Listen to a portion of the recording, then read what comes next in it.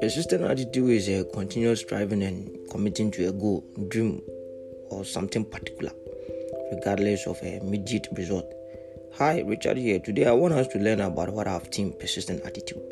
I want us to understand what I mean by persistent attitude, what this kind of attitude can bring to a person. So today we are going to go through a series of scripture verses for us to be able to understand what I mean by persistent attitude. According to Mark chapter 10, verse 46 to 52, Jesus was leaving Jericho, followed by a large crowd. On his way to Jerusalem, when he came across a blind beggar called Bartimaeus, the crowd was probably on their way to Jerusalem for Passover. This event took place a week before Jesus' death, so it is the last miracle that Mark records in his gospel, Bartimaeus called out, "Jesus, Son of David, have pity on me." Bartimaeus' words showed his faith in Jesus as the Messiah, because Jews believed that the Messiah would be a descendant of King David. Jewish people also believed that illness and disability were a punishment from God, because the person inflicted with such had committed sins. Bartimaeus, a blind beggar, was told by the crowd to be quiet. In their own opinion, he did not deserve to have Jesus listen to him. Bartimaeus refused to be quiet and shouted all the louder as he wanted to meet Jesus. Jesus, on hearing his insistence, called him over and asked him what he wanted. Bartimaeus asked Jesus to restore his sight.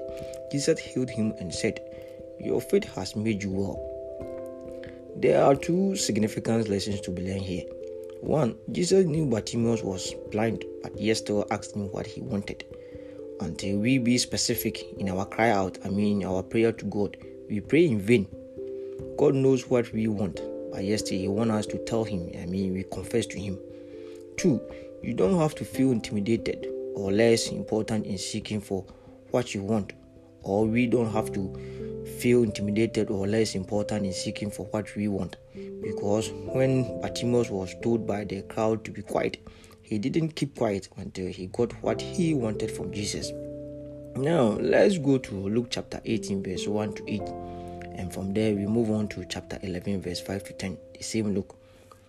Then Jesus taught the followers that they should always pray and never lose hope. He used this story to teach them. Once there was a judge in a town. He did not care about God. He also did not care what people thought about him. In that same town, there was a woman whose husband had died. She came many times to this judge and said, "There is a man who is doing bad things to me.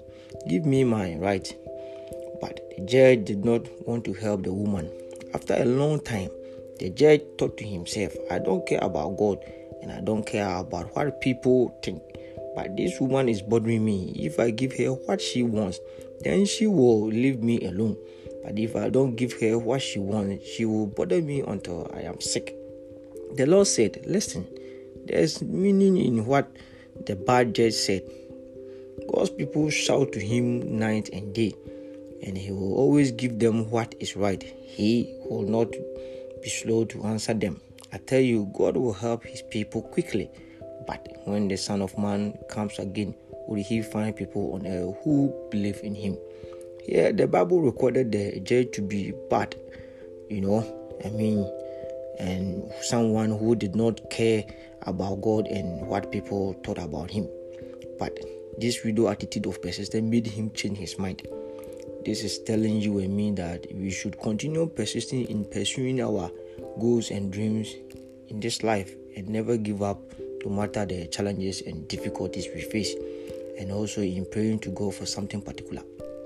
Okay, let's turn to chapter 11, verse 5 to 10, the same Luke. Then Jesus said to them, "Suppose one of you went to your friend's house very late at night and said to him, 'A friend of mine has come into town to visit me, but I have nothing for him to eat. Please give me 3 loaves of bread.' Your friend inside the house answered, 'Go away, don't bother me. The door is already locked. My children and I are in bed. I cannot get up and give you the bread.' Now, I tell you, maybe friendship is not enough to make him get up to give you the bread, but he will surely get up to give you what you need if you continue to ask. So I tell you, continue to ask, and God will give you what you want. Continue to search and you will find. Continue to knock and the door will open for you. Yes, whoever continues to ask will receive. Whoever continues to look will find. And whoever continues to knock will have the door open to them. The lesson here is that sometimes friendship and being nice to people only cannot let them help you in time of need, but persistence.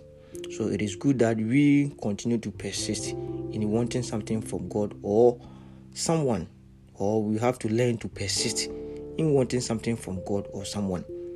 Now, the book of Matthew also recorded something about persistence, which we can also learn from. Matthew chapter 15, verse 21 to 28, and I read, Jesus went from there to the area of Tyre and Sidon. A Canaanite woman from that area came out and began shouting, "Lord, Son of David, please help me. My daughter has a demon inside her, and she is suffering very much." But Jesus did not answer her. So the followers came to him and said, "Tell her to go away. She keeps crying out and will not leave us alone." Jesus answered, "God sent me only to the lost people of Israel."